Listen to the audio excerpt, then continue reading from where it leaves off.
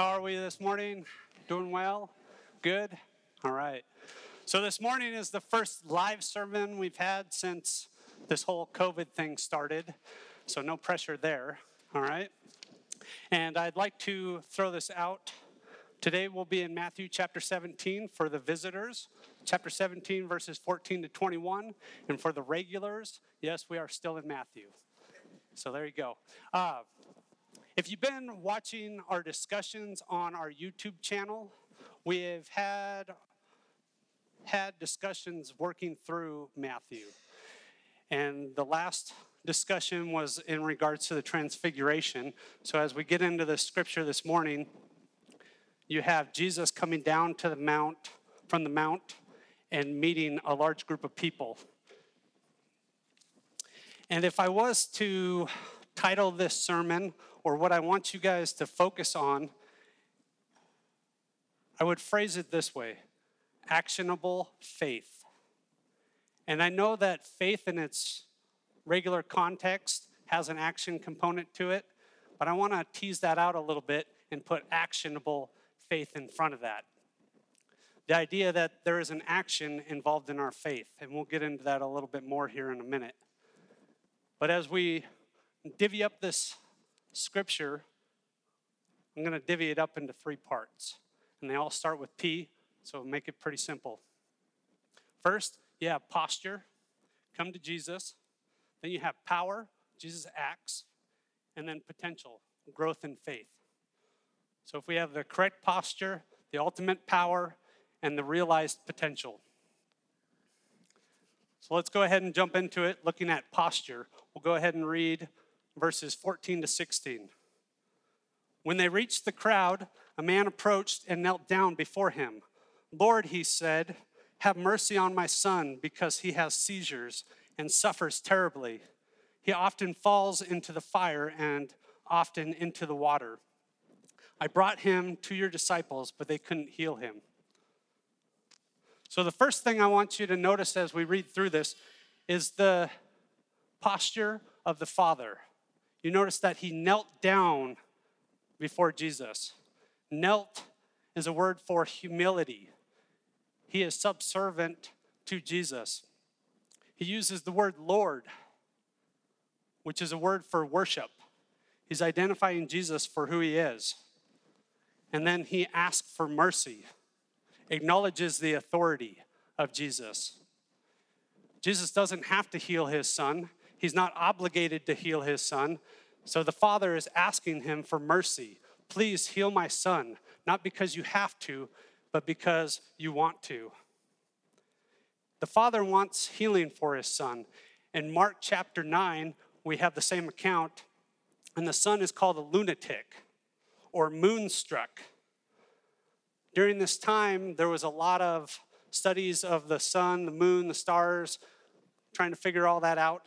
So the word moonstruck actually comes from the belief that moon creates mental disorders. The other part that I don't want you to miss here is the evil, the demon that is inside of this boy. The evil doesn't want anything good for this child. The evil wants destruction, creates destructive behavior. The boy is throwing himself in fire. He's throwing himself in the water to the point of almost drowning. So that evil is there, and it just wants destruction. The Father has tried everything to try to heal the son. He's even taken him to the disciples. And they can't do anything, which I find fascinating because Jesus commissioned the disciples to do exactly that in chapter 10. They were commissioned to be able to cast out demons, but yet they were unable to do that. Makes me kind of wonder, maybe they were yielding their power as if it were magic. But I would come back to the word posture and ask that question. What was their posture when they approached this situation? So actionable faith requires a correct posture. So now that we've looked at posture and identified the fact that there's a humility component, there's worship to it, there's an ask for mercy, we'll move into the power. Looking at verses 17 and 18, it reads, Jesus replied, "You unbelieving and perverse generation, how long will I be with you? How long must I put up with you? Bring him here to me." Then Jesus rebuked the demon, and it came out of him. And from that moment, the boy was healed. Jesus calls out the sin. It's the sin of unbelief. The other piece here is Jesus states, "How long must I put up with you?" Think about this. They have frustrated him to the point that he is asking the question, "How long must I be with you?" If you've been with us, you know that Jesus is on his way to Jerusalem to be crucified. That's how bad this situation is. How long must I stay here and deal with you? I would much rather go through this and get out of here. So I think there's a component there that we see Jesus' humanity, the frustration in his heart. From the standpoint that up to this point, the disciples have seen numerous miracles. They've seen the feeding of the 5,000, the 4,000, the healings. There's a number of things that they have seen, but yet they still don't quite understand who Jesus is. They're unbelieving, perverse generation. Perverse means taking truth and perverting it, changing it, altering it, so that it is no longer truth. I can't help but ask the question or plead, may this not be true of us. May we not frustrate Jesus to the point that we are unbelieving or we perverse the truth. May this not be true of us. Next, Jesus has the power over darkness. He casts out the demon with words. Notice that Jesus' healing is definitive. It's absolute. It's complete. Once Jesus does something, it is finished. It's not like he leaves and then the demon returns. Once the boy is healed, the boy is healed. But Jesus' healing is definitive. Amen? So we've gone through posture and power. Actionable faith requires the ultimate power. The ultimate power in Jesus. We can't do any of this without him. There is no correct posture without the Holy Spirit working in our hearts. And we must now really realize our potential. Let's go ahead and look at verses 19 to 21. Then the disciples approached Jesus privately and said, "Why couldn't we drive it out?" "Because of your little faith," he told them. For truly I tell you, if you have faith the size of a mustard seed, you will tell this mountain, move from here to there, and it will move. Nothing will be impossible for you. So the disciples thought they had the power.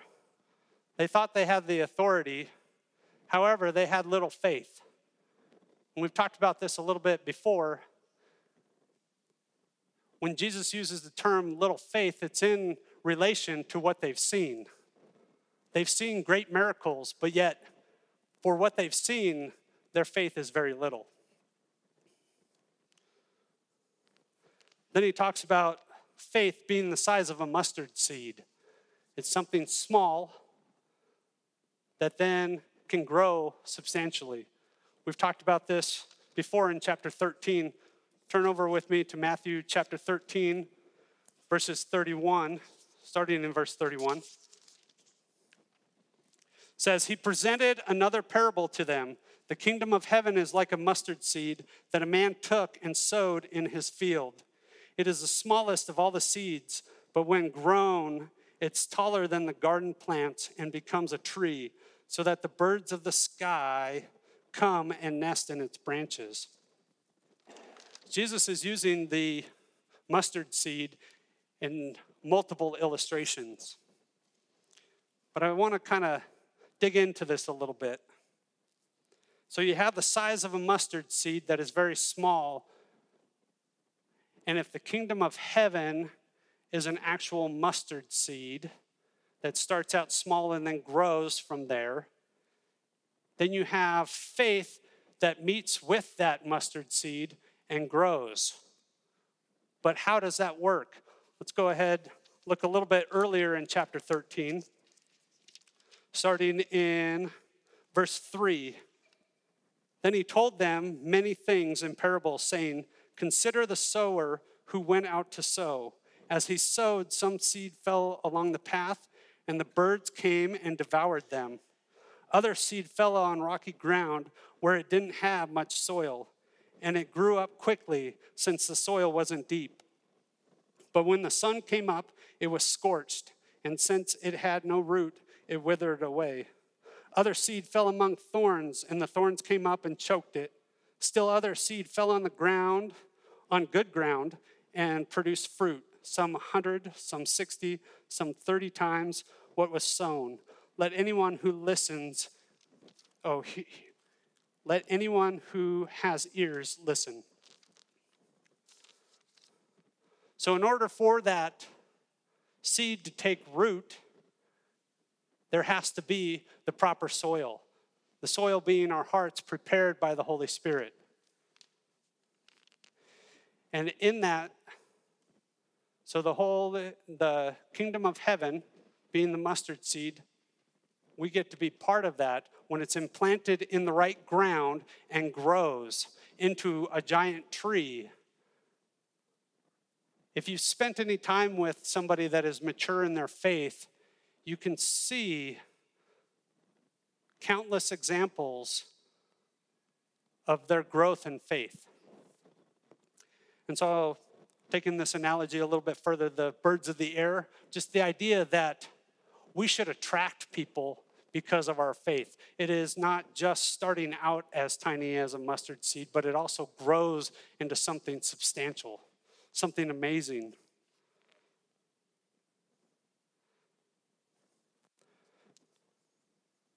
The other thing Jesus refers to is mountains. So we have the mustard seed, the tiny faith, that then grows into something amazing through the work of the Holy Spirit. We also have the mountains. And for anybody taking notes, we have references: Isaiah 40, verses 3 through 5, 49, 8 through 12, 54 through 10. I won't turn there now, but the idea of the mountains in Isaiah and throughout Scripture is the idea that the mountains are laid low in preparation for the coming king. So what is Jesus talking about here when it says that we can move mountains? We are moving mountains in preparation for the kingdom of heaven.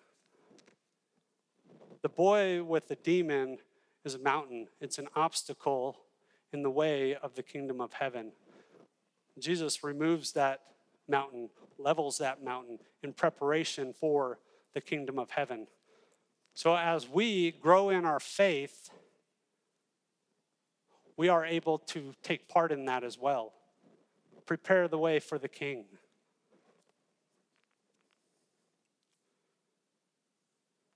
Now we come to verse 21, which, depending on your Bible, may or may not be in there.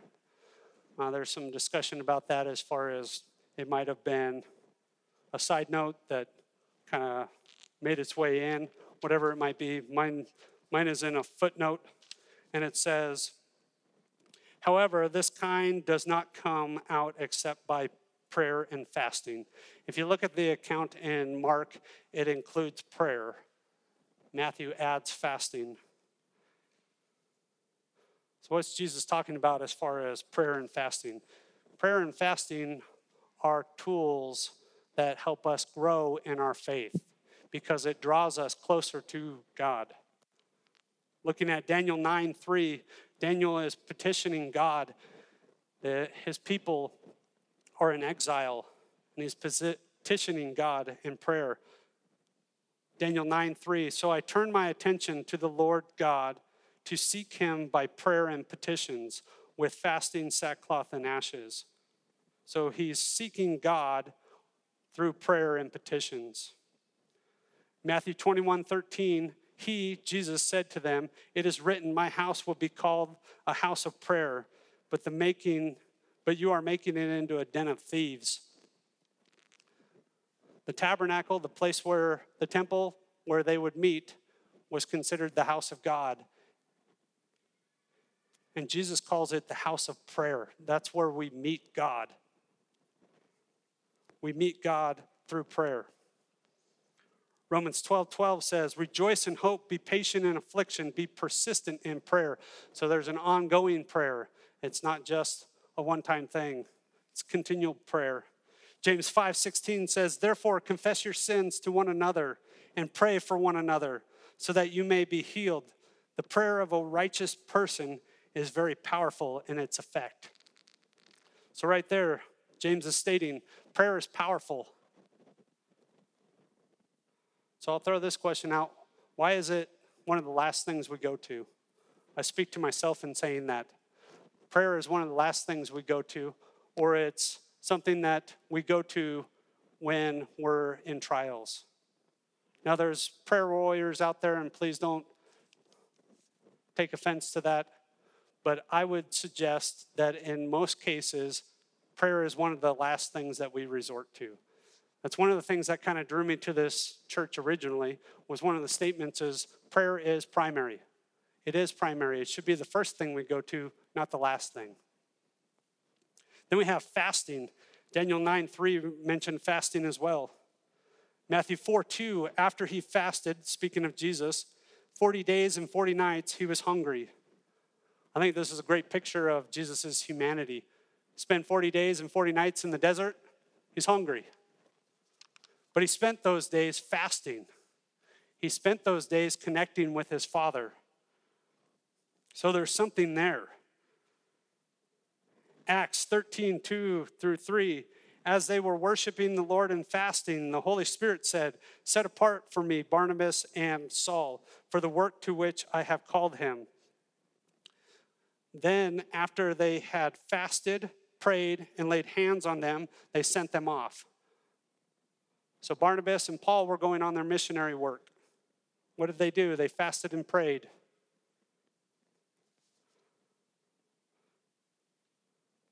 So whether 21 should be in there or not, I think there's some good information there that we can draw from the power of prayer and the power of fasting. So we've gone through and we've talked about the posture, the correct posture, coming to Jesus, the ultimate power, Jesus acting, he's healing the boy, and realize potential, growth in faith. So where do we go from here? What do we do? Turn over with me to 1 Corinthians 13, starting with verse 1.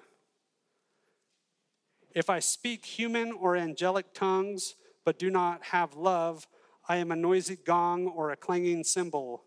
If I have the gift of prophecy and understand all mysteries and all knowledge, and if I have all faith so that I can move mountains, but do not have love, I am nothing." So we have the posture, we have the power, we realize our potential to see Jesus move, but that's all encompassed together with love. Jesus expressed love in the healing of his son, because remember, I mentioned he didn't have to do that. He was not obligated to do that, but out of love, he did that. And I always like to throw this out. Definition of love. Love is wanting the best for the other person. It's not about me, it's about the other person. So I like to pull together formulas. So you have the correct posture, the Father, the ultimate power, Jesus, realized potential, the disciples, and love, the boys being healed. That's actionable faith. It's us and Jesus working together to restore what he originally created and what he originally intended. Jesus has invited us to be part of this. Actionable faith results in demonstrations of love.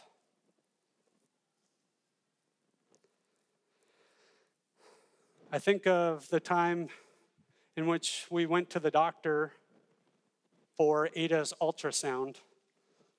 She's our second oldest daughter. And we found out that she had a single cord.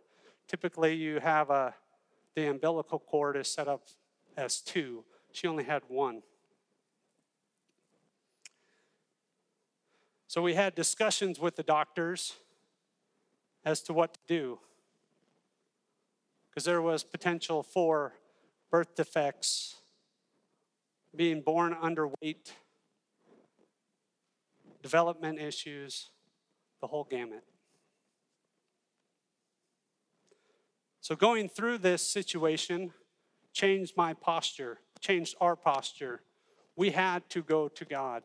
We had to cry out in mercy. We had to ask for His compassion, His power, His willingness to protect our child in this situation. You know what? God showed His power, His mercy, and His love, and our faith grew because of it. You know the irony of the situation? We had the discussion with the doctors. Your child's going to be underweight. Your child's going to have potential birth defects, on and on and on. Ada, we have 4 kids. She was born the biggest kid out of all 4.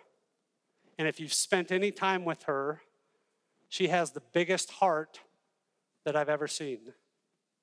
And I don't think that's by accident. I think that's just a testament to how wonderful our God is.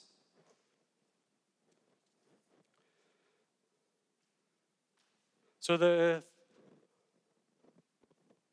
circumstances in which God ordained put us in a position where we had a choice. We could have said, well, forget this, God.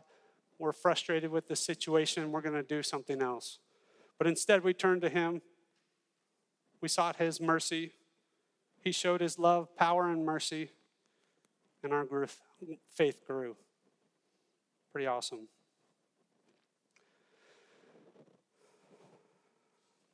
Now, in closing, and thinking about the last couple weeks, you might ask, where do we start? What do we do? For true change in society, we need actionable faith. We need to be on mission with God to bring the kingdom of heaven. But that starts with the place where we realize who we are. I'm the problem. I'm broken. I have pride. I think about it this last week. So some of the Athol ladies have been getting together for a Bible study the last couple weeks. Alyssa will go. You would think that I would be excited about her going to Bible study. And don't get me wrong, I am. But at the same time, I know what that means for me. I have to set my desires, my ambitions, my goals, my feelings aside and tend to the children. And if you know, we have a 1-year-old. And if you've ever dealt with a 1-year-old, you know they can be pretty ornery at times. So it's not a situation where, like with the older ones, you can tell them to go play a video game or read a book. You have to tend to her needs. And I struggle with that because I want Alyssa to go. I know it is good for her. But at the same time, the pride inside my own heart says, no, don't go. I don't want to deal with this. I'm tired. I've worked all day. This is the last thing I want to do. But remember my definition of love. My definition of love is wanting the best for the other person. So I have to set my agenda aside and step into this situation.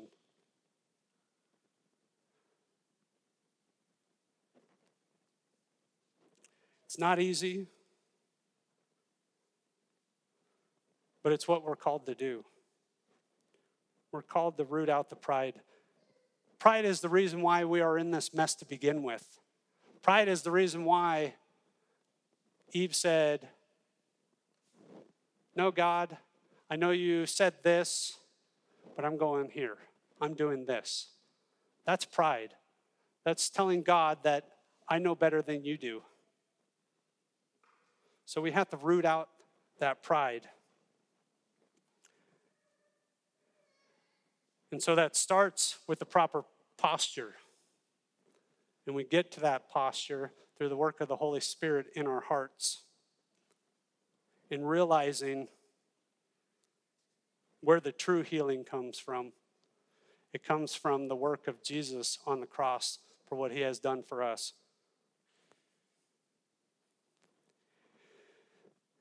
So until we really take that to heart,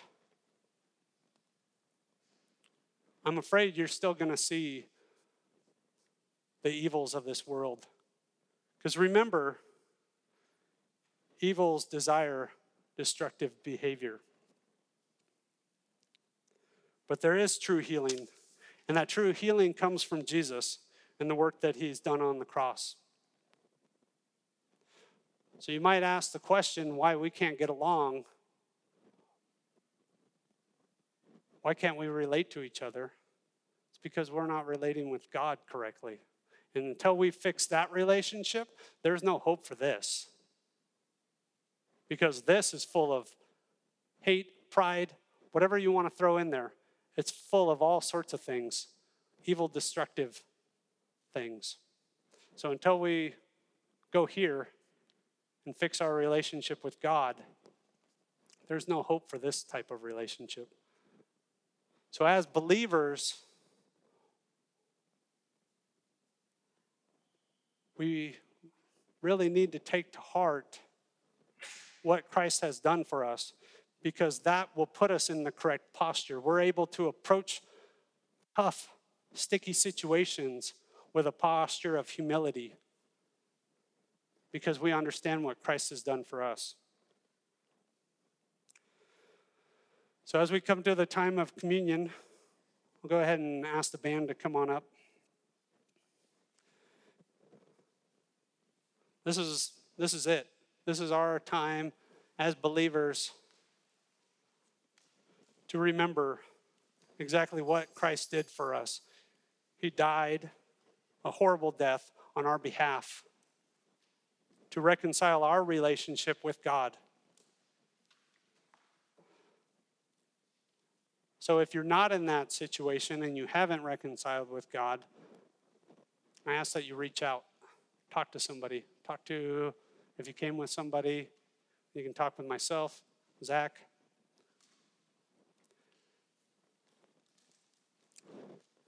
Just reach out. Have that conversation. We would be happy to do that.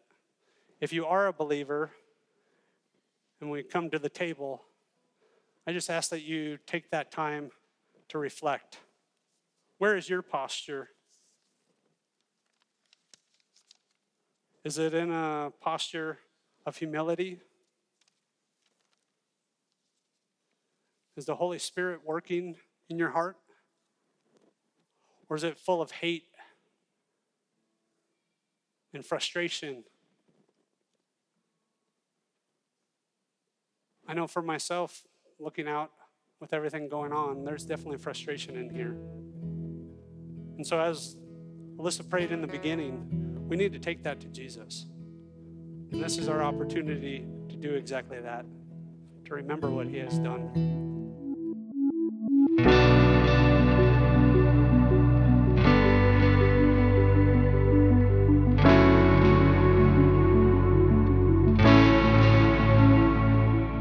You've been listening to the Revelation Church Coeur d'Alene podcast.